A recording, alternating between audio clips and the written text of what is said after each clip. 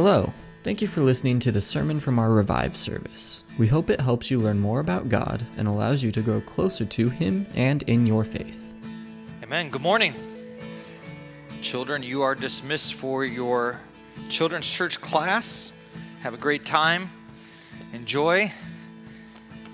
For the rest of you, if you take your Bibles and turn with me, we're going to start in the book of Thessalonians, 1 Thessalonians, chapter 1.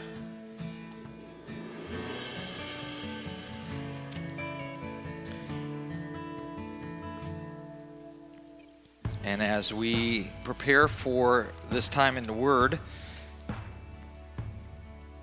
I need a couple volunteers. I love seeing that hand. Here's Peyton. Marissa's like, yes. Peyton's like, I think I do. I'm not sure I do. I think I do. All right, come on, Peyton. You come. And then you help me by all of the people that are in here, and they can't be your age, so they have to be like older.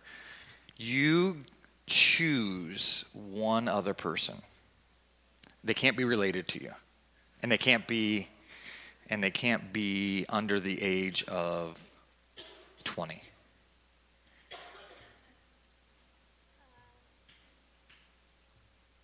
Miss Emmy. Okay. Emmy, come on up. You have Peyton to thank. I did not choose you. Today we are going to talk about, come on over here, Peyton. We're going to talk about the word for today. I feel like I'm on Sesame Street. The word for today is, it's chosen. All right, that's what we want to think about and talk about. It's one of those things that I think we struggle sometimes with when it comes to God and when it comes to us living life. I think most of the time as followers of Jesus, if we've given Jesus our heart, we're okay to say, okay, God chose me. But sometimes we wrestle with this idea that I would be chosen, but so-and-so isn't chosen. Why would God not choose them? Or the reverse of why would God choose them? I was teasing with the men who prayed with me this morning. I said, maybe that's how everybody feels when I get up to speak. God, why do you choose that guy to speak? But you think about that in your life and how God works. And so we want to talk about how we are chosen. And let me just start. If you've never accepted Jesus as your Savior, that today God invites you to that choice, that decision. God does give us decision. We're going to talk about that in a little bit. But God, in His infinite power and His infinite wisdom, He knows all, and He knows who will choose Him and who will not. And yet, it says in Ephesians that He chose us before the foundation of the world. And so how do we wrestle with that in our mind? So we'll get to that in a minute. But if you have not yet accepted Jesus, today He invites you to that decision. And I hope that you will be, as Andrew said, open to that. For those of us who are chosen, may we listen today, all right? And take a little nugget with us. So, Peyton, I chose you, correct? Yeah. Are you scared? No. Are you tired? Okay. Did you have any coffee this morning? No. I had 3 cups of coffee this morning. Dina's like, you can keep preaching all day. I'm like, no, you say that, but you don't really want me to. So you chose Miss Emmy, right? Miss Emmy, did you have any decision in that? You could have just sat there and held your son and would have been like, and ignored that, right? But that would have, you had a little bit of pressure. Other people were around and seen, and you wouldn't want to disappoint Peyton, right? So I'll give you the first choice since you had no choice with her.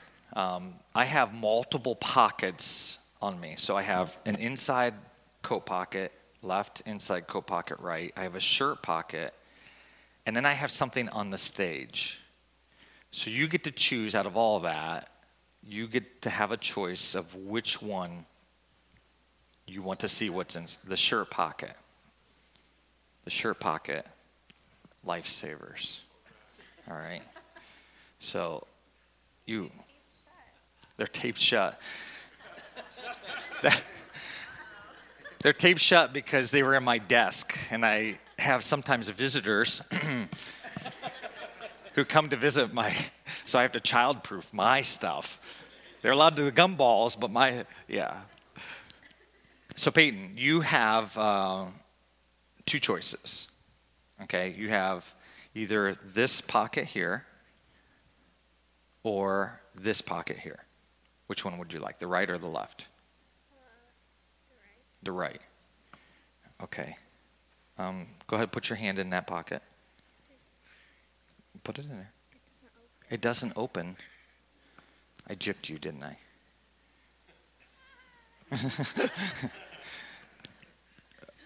Okay, now you get a choice between the left pocket or what's on stage. What's on stage? I can't tell you what's on stage, but you can choose between the left pocket or what's on stage. The one that is on the stage. See, you're smart. Good job. So now that you know this is what's on stage. You don't get everything that's in here. All right? But you get to choose between what's in here or what is in the other side of the inside pocket. The other side of the inside pocket. Okay, so you want this one. You get a kiss.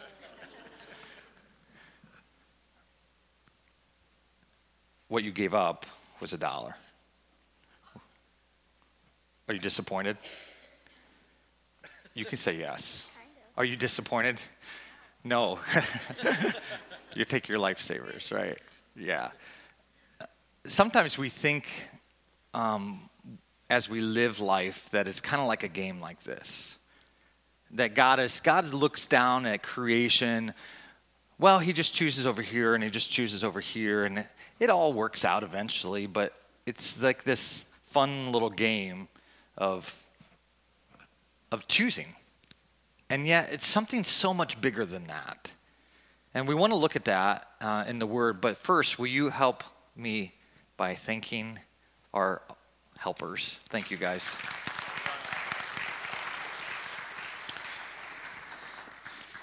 We start where we see the beginning of this book that Paul is writing to the Thessalonians, and as he's writing this, he shares this phrase that's really important for us to not skim by. And I think it's something that we live life, and again, in the back of our mind as followers of Jesus, okay, I'm chosen by God, but how much does that really encourage us, and how much does that really dictate with how we live each day? And so in this book, 1 Thessalonians, just going to start in the first verse. It's also will be up on the screen for you.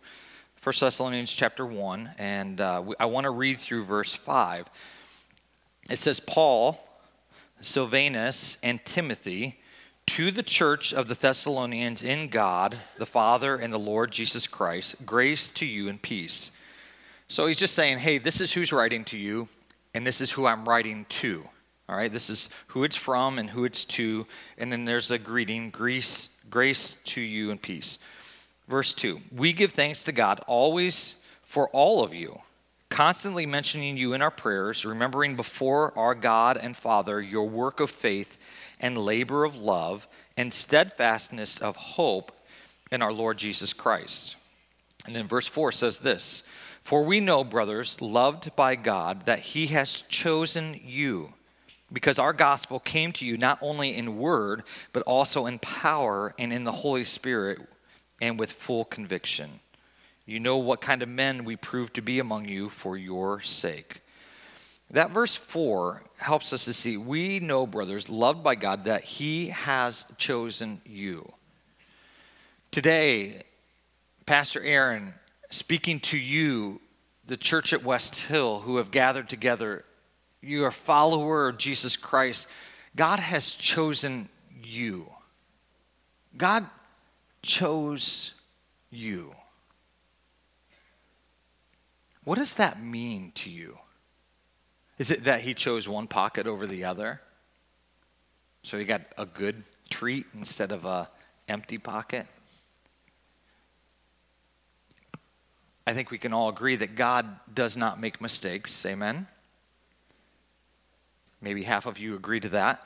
The other half, maybe you are wrestling with that. God does not make any mistakes. He's perfect. And so in that, we live life sometimes questioning, well, God, why would you do this? We read that even in the Psalms, where David, a man after God's own heart, is wrestling with what God is doing and why God would allow his enemies to what it appeared to have victory. Why would God allow this circumstance to take place? This situation, why would he allow hurt or disaster? Why would he allow pain and suffering? We question those things. Very few times will we often stop and question God when good things happen. God, thank you so much for the beautiful weather. I can't believe that you chose me to experience this weather today. We'll thank him for the weather, but we don't think about the choice. God chose yesterday to be yesterday, and he's choosing today to be today. So as you go throughout your every single day life, God, in choosing, makes no mistakes, and he has not made a mistake in choosing you. When we look through the scriptures, we see several different examples of God choosing. So this isn't something new, some new theology that Paul is writing to the church in Thessalonica about. We see it in Genesis 13:11, the same term where Lot and Abraham were there, and God's brought them to like a little peak where they can look out upon the land, and they have to choose. And so Abraham gives Lot, and Lot chooses his own land. That term, chooses, is the same that we see here. God allowed Lot to make a choice of that land. Lot chose for himself that land that looked really good. We also see it in Joshua 24:15. As Joshua has taken over for Moses and followed in his footsteps of leading the children of Israel, and it comes to the end of Joshua, the book that we have, the writing of Scripture where Joshua has led them, and they've taken over some of the land, not all of it, but some of the land that God had promised to the Israelites. And Joshua puts out this proclamation, as for me and my house, we will choose. You must now choose. We will serve the Lord. He says, now you must choose. As for me and my house, we will serve the Lord. You choose this day who you will serve. See, not only did God choose you, but God gives us choice. And so as we wrestle with this, well, can I make a good choice or a bad choice, or a good choice and a gooder choice? I did that purposefully, okay? Let me let you in on a little insight. Sunday nights, we have our college and career Iron Sharpens Iron that meets in our home. So every time that I say some kind of made-up word, or I say something silly or wrong, I hear it from that group. They let me know every Sunday night. So I do have a critiquing board that helps me become a better speaker. So I just looked at Seth and Dana, and he's like, yeah, I'm going to talk about that tonight. So we see in the Old Testament this idea of choosing. I don't think I have this passage in here, but why don't you turn with me real quick to the book of Romans. And I want to show you Romans chapter 11. So that's not on there, Lene, so don't worry about trying to find that. But Romans chapter 11.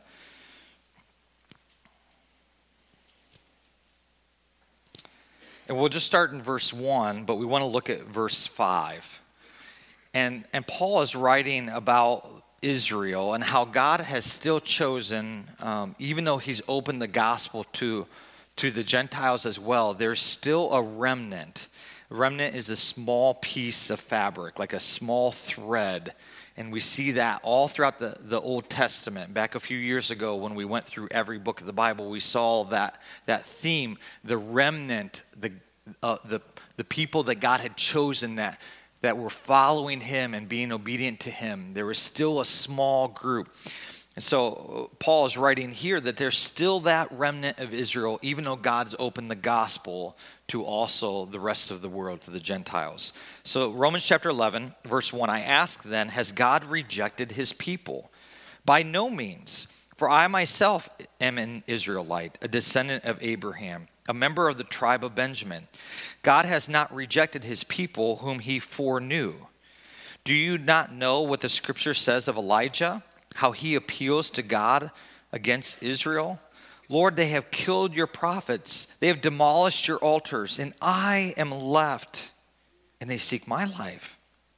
But what is God's reply to him? I have kept for myself 7,000 men who have not bowed the knee to Baal. So too, at the present time, there is a remnant chosen by grace. Paul, as he's sharing, he says, listen, the gospel is still open for God's people, the nation of Israel, the Jewish people. But we also get a little other insight that God, when he chooses, it's done out of his grace. You say, well, that doesn't take a rocket scientist. When God chooses and he makes decisions, I don't know exactly why God chooses and makes all of his decisions. What I see here, though, what Paul points out to us, is that as God has chosen people to be in his presence and to follow him, it is based out of his love and ultimately, what we see here, out of grace. It's an outpouring of grace. So you sit here today, chosen by God because he has poured out his grace to you. One of the things that I struggle sometimes as a pastor, and especially being one who has preached to you now for about 15 years, is do I say the same thing over and over again? Do I get repetitious? Do you get tired of hearing the same thing? Here's what I hope that you never do. I hope you never get tired of hearing about how much God loves you and how much his grace has been poured on your life. We have a world that wants to constantly tear us down, and we have an adversary who desires to defeat us.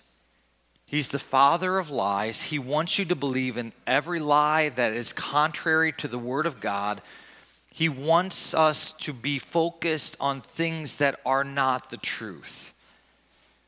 And so if you're hearing this again and again and again, maybe, just maybe, God wants you to pinpoint in on this, that God chose you because he loves you and because it shows you his grace. We won't take the time to look at I've got, this morning I said, I have about 25 verses that I want to share. And Lene, who's doing the computer in the back, she's like, really, 25? And, following me and all that, I said, no, I won't share all that.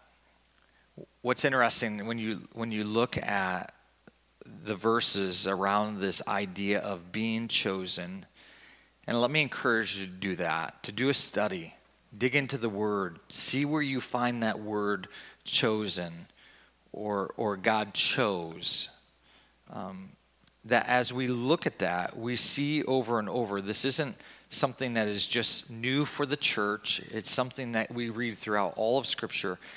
And it's something that should help us to realize the insignificance that God doesn't always work the way we think he should work. When we flip over, and if you want to, 1 Corinthians 1, Paul is starting this letter to another church, the believers in Corinth. And as he starts this letter, in the beginning of this letter, 1 Corinthians 1, 27 through 28, we see that as he's explaining how God has worked and saved those around the church there in Corinth, he says this, but God chose what is foolish in the world to shame the wise. God chose what is weak in the world to shame the strong. I don't think it's up there, but God chose, the next verse, God chose what is low and despised in the world, even things that are not, to bring to nothing things that are, so that no human being might boast in the presence of God. All throughout Scripture, we see this idea of God choosing, not because of our works, not because we can do something. I believe that we see this idea of God choosing us as his followers so that it takes it out of our hands and God gets all the glory. Because think about it, if it is about me choosing God, which I have to make a decision, I make that decision to trust Jesus Christ as my Lord and Savior. But if it is anything other than that decision that, I look what I did, now it becomes about me. There are some people who struggle with this term. God is a jealous God. And we struggle with that because we think of jealousy as this idea that it's selfishness. It's out of this idea of wanting just for self-gain, self-pleasure, self-desire. God is the one who's above all, right? So if he is the creator of all, then he's in charge of it all. God makes the rules. God has laid out expectations. He's the one who is supreme. So in that, God has the right to say and to do and to think however he wants. Now we know God's character is perfect. And so in that perfect character, he's not desiring out of just a self-absorption. But in that perfectness, God knows it is all about him. Because he is perfect, because he is supreme. You say, Pastor Aaron, what in the world are you talking about?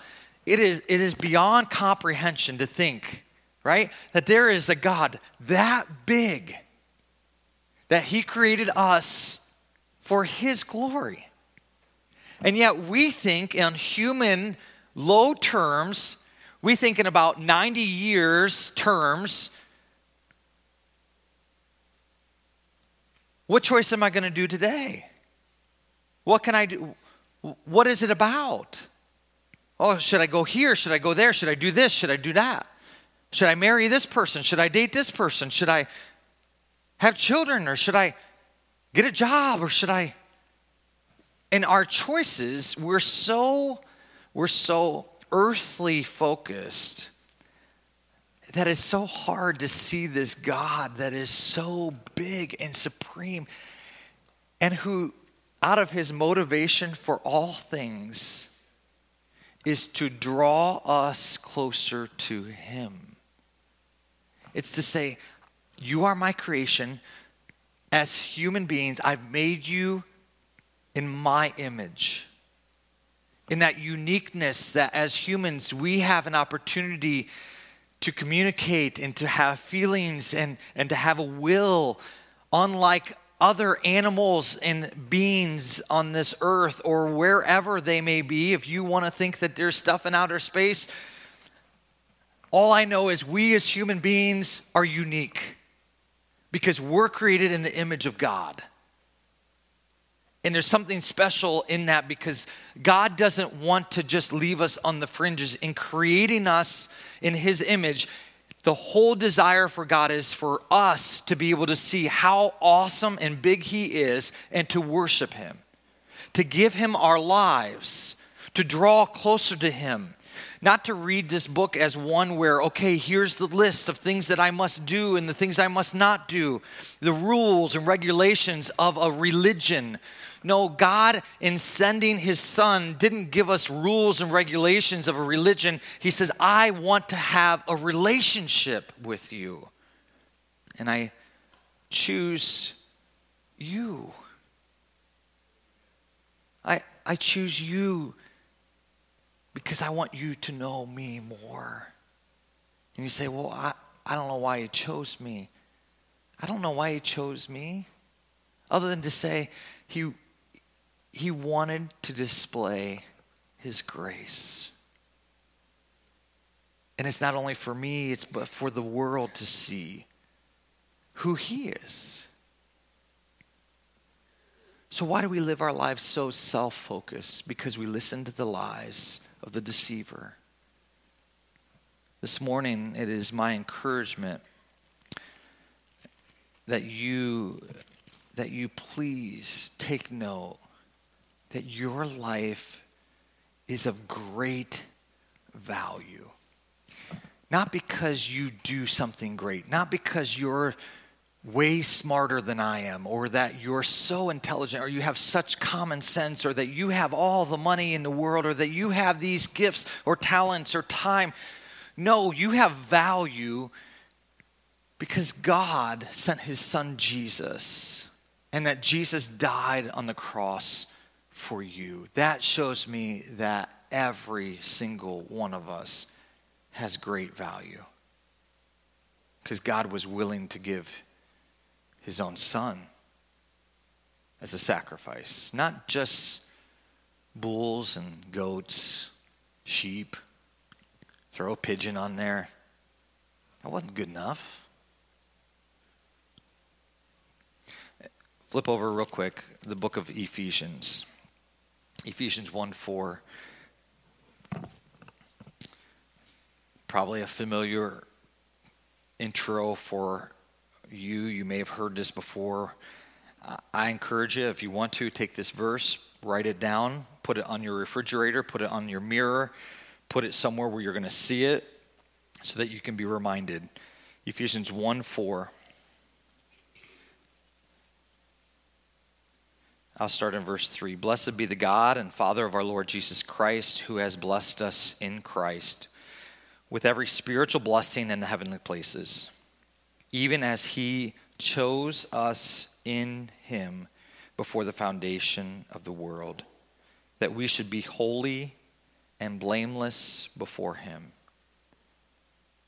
God chose us before the foundations of the world through Christ, that we should be holy and blameless. We aren't holy and blameless because we have done anything or could do anything. We are holy and blameless because of the blood of Jesus Christ. We've been chosen because of the blood of Jesus Christ. We've been chosen through him. It's an act of love. It's an act of sacrifice. And so how do you and I respond to this idea and this thought, this concept that we are chosen by God? Flip over, if you would, to 2 Peter 1.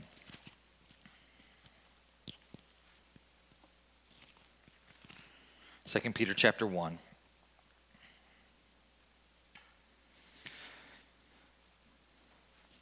Peter is writing in this second letter to the Jewish people who have been called. He's encouraging them. God has shown you, he has given you knowledge, and he's given you great qualities that you're living out. And then he comes to verse 10, and he says this, therefore, brothers, be all the more diligent to confirm your calling and election. That word election can be also translated choosing. Be all the more diligent to confirm your calling and being chosen. For you, if you practice these qualities, you will never fall. We have an opportunity as we make choices every day to confirm God's choice. We get to show a world who Jesus is. And this is, sometimes I wonder, sometimes I question, and you can wonder too, maybe you've been there. Why at the point of salvation, when I accepted Jesus as my Savior, why at that point does God leave us here? Why doesn't he just take us home? We made a choice. I'm declared right. All of my good works are like filthy rags, so it doesn't matter. I mean, my good works show and should display Jesus, but Why would God leave people here who are his children? I think ultimately it's because he wants us to grow in our relationship with him. I think he wants us to not only grow in our relationship with him, but that relationship is like a fishbowl, and the world gets to see, it's on display, what our lives look like. So that the world that is outside of that bowl can see this is a person who has made a choice. And Peter is saying, listen, you have an opportunity to confirm what God has done in your life. So why would we try to dirty the water? Why would we try to cover up the sides? Why would we go and hide in that cute little house that we buy for our goldfish that just hides in there? Are we ashamed? Are we scared? Are we just in a bad mood and mad because life isn't fair? I say those because I've been there. And the challenge is for us to say, God has chosen me. And Paul says in Ephesians, before the foundations of the world. So we go back to what I started off with. Well, why has he chosen me and he's not chosen? I don't know. And you will never know either, probably. So why are we going to wrestle with things that we don't have control over? I loved one of my professors, one of my first classes that I took at BBC was World Civilization. It was an awful class. It was 8 o'clock in the morning, Monday, Wednesday, Friday. It was just the worst. That was before I knew, and some of you are laughing because you know exactly what I'm talking about. When you schedule stuff that you're oblivious to, you schedule an 8 o'clock class for Monday. Really? Like, why would you do that? You say 8 o'clock, that's not bad. Well, yeah, back in college, that's bad, all right? But 8 o'clock, World Civilization, Dr. Bird, he was like 85 years old, teaching us about world civilization. Not a good combination for staying awake. But one of the things that as he walked us through world civilization that I just soaked up was as we think about being chosen and how God has chosen us and how he was talking about evangelism and how God calls us to share and to tell the world about who Jesus is. In the next few weeks, you're going to be hearing firsthand from some missionaries that we support about how the gospel is going out to reach people. And that needs to happen because how can people believe if they've not heard? And how will they hear if they've not been told? But he said this, he said, as you go and evangelize, how do you know if that person is chosen or not? See, what we do in our mind, we think, oh, that person, I think they might be ready.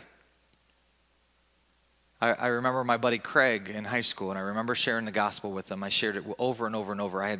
God gave me multiple times. And every time at that point in high school, he said, Aaron, I'm not ready.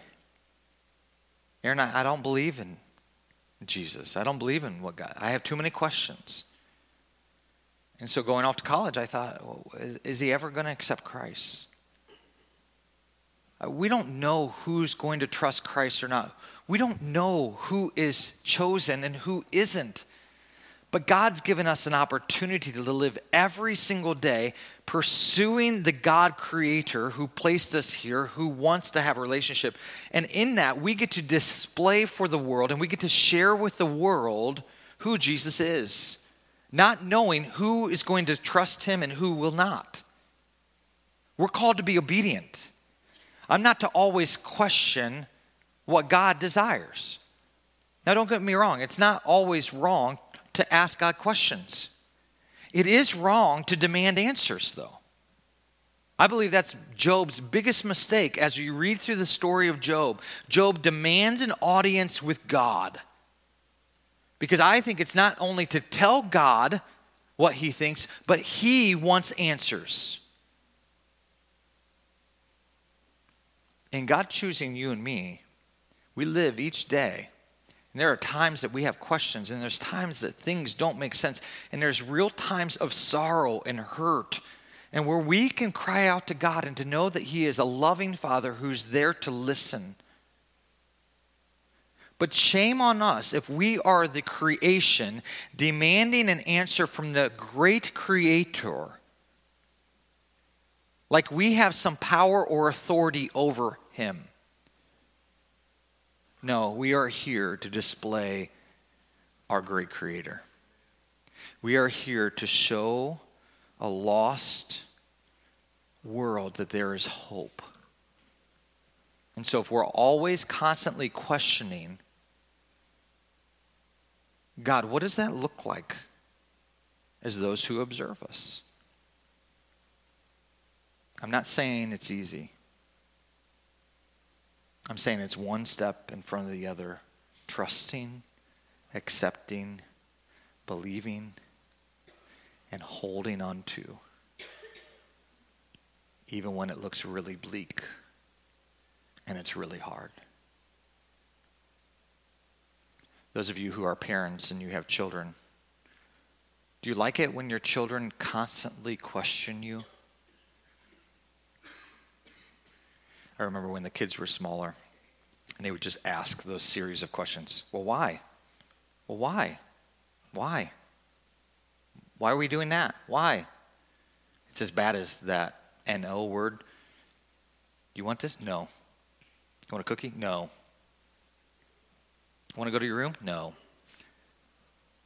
When we continue to question God, it gets in the way of seeing what he is trying to reveal to us. We have an opportunity once a month that we've set aside here at this church to reflect and to remember what God's done for us. And we participate in this thing called communion. And in participating, we look at the two parts, the bread and the juice, and they are representative of what our Savior's done for us. The bread being that Jesus came as a human, born from the Virgin Mary. He lived a perfect and sinless life, and that his body was broken. Jesus, as he ate with the disciples in that Last Supper, he said, "Take, eat, this is my body." It wasn't Jesus' body. He didn't rip some of his flesh off and hand it to them. He took the bread and said, "This is representation of my body. It's broken for you." And then the cup he passed around and he said, "This, take, drink. Because this represents a new covenant." And again, for us, it's sometimes hard. We miss this idea, but a covenant wasn't made real until there was a sacrifice of blood. It was just writing on a paper until there was a sacrifice that stamped it to be true. And Jesus says, this is the stamp. This represents, it wasn't his blood. He didn't cut a vein and drain some into a cup and say, "Here." No, it was a representation of something holy and blameless and perfect. It was the blood of the Savior, the Lamb of God, that says this is a new covenant that God has with man.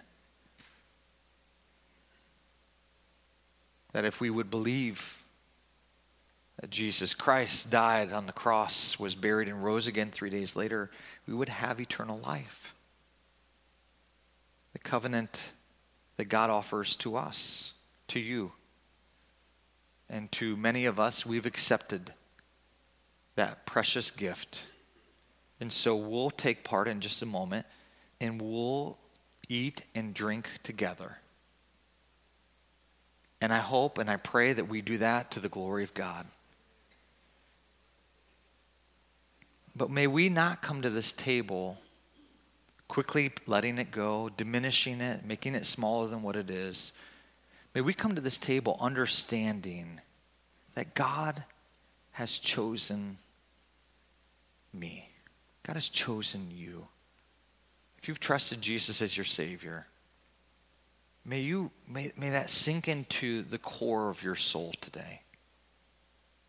May you see what great value you have and how God desires to continue for you to grow in his wisdom and his knowledge, that you may continue to see and to know God more.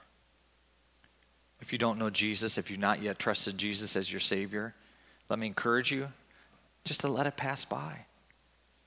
This is for his children, those who have made that choice to follow him. And let me be as bold as I can without hurting anybody's feelings this morning. If you call yourself a follower of Jesus Christ, and you're doing what you want to do in life,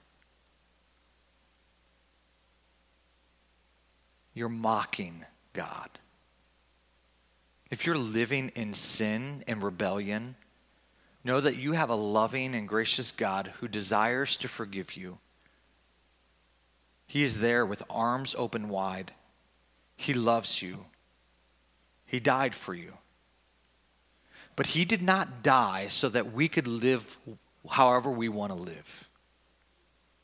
Jesus didn't die so that you could selfishly live and be a part of this world and do whatever you wanted to do. No, we read in the Word what sin is. Sin is in direct rebellion against God.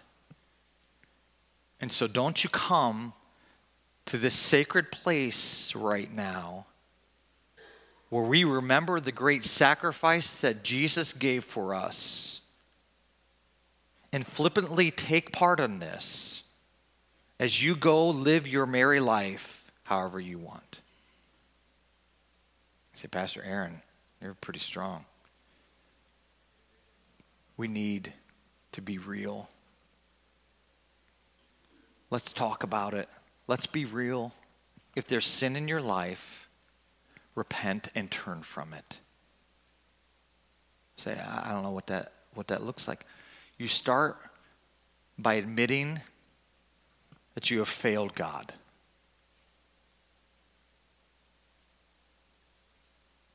But you don't stay there. Because in admitting to God, God, I have failed, there's something wonderful that happens. It's hard. It's hard to come and admit that you've done something wrong. But in that admission, when we confess our sin, he is faithful and just to forgive us of our sin and to cleanse us from all of our unrighteousness. He makes us clean. So admitting that we did something wrong, not just saying, okay, I admit, I feel bad, I'm sorry. No, it's an admission to say, my sin is real and it's direct rebellion against you, God, and I need to take this seriously. And I ask that you would please forgive me and help me walk obediently with you. Help me to do life the way you want me to. May we not cheapen God's grace, the same grace that we've seen that he's chosen us from. You have days of struggle, days of hardship, days where you just want to rebel and you want to do your own thing. I think we've all been there. If not, ask your mom.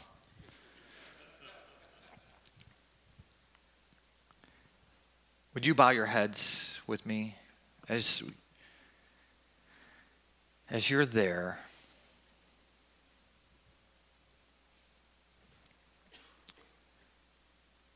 It's you and God right now.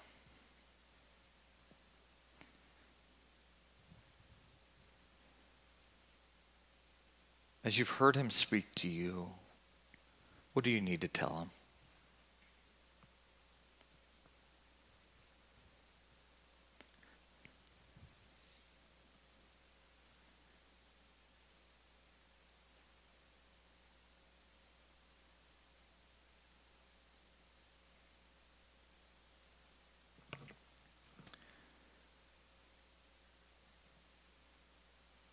God, we come to you as broken people.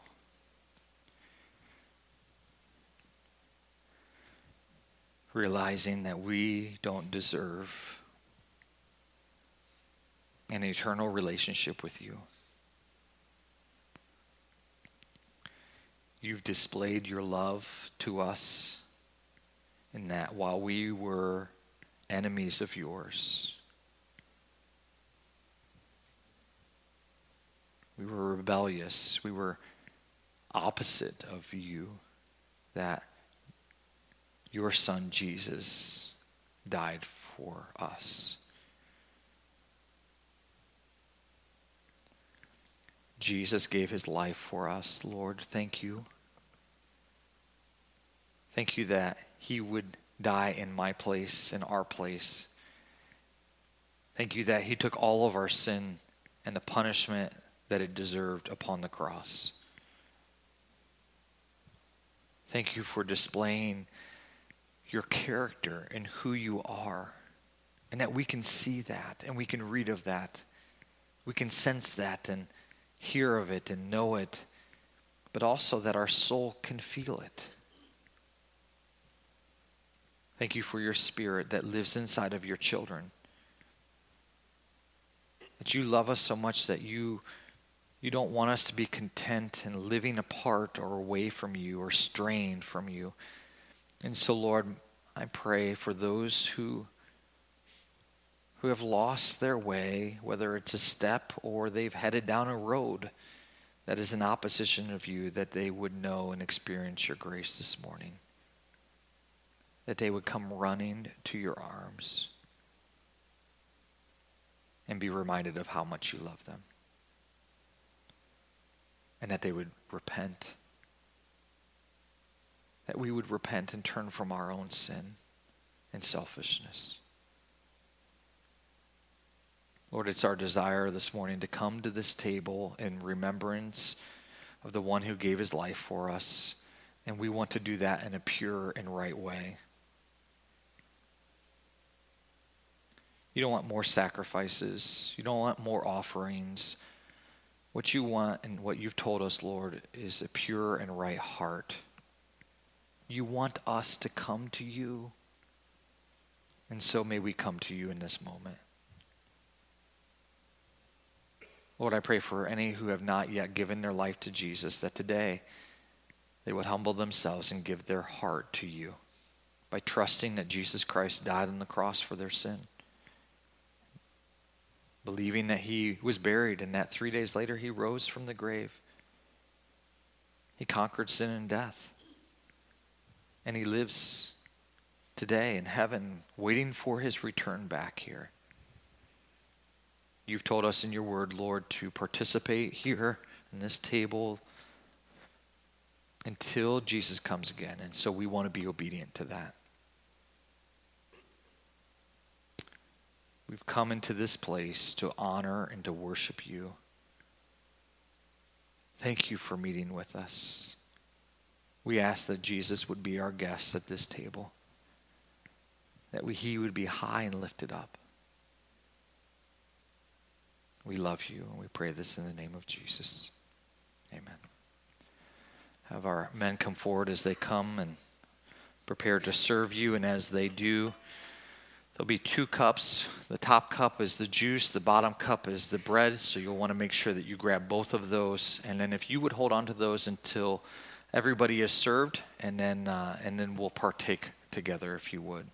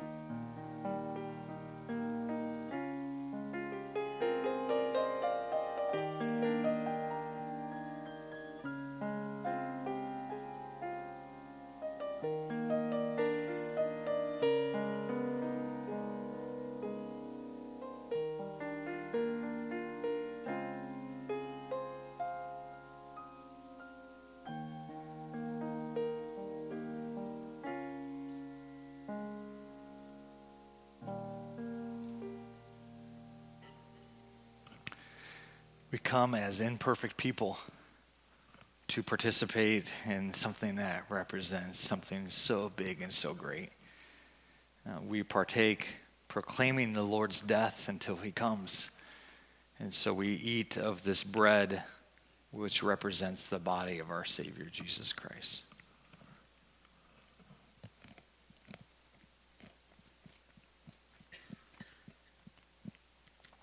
And this cup, which represents the new covenant. It's a new covenant of Christ's blood. We drink of it remembering what God has done for us and the great sacrifice.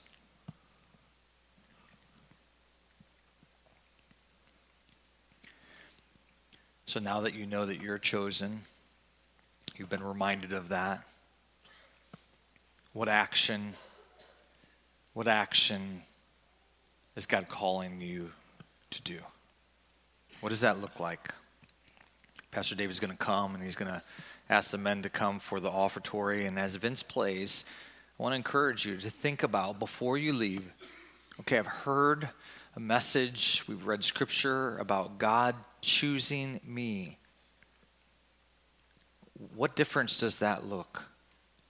What choice or choices do you need to make on a daily basis or even today because God has chosen you?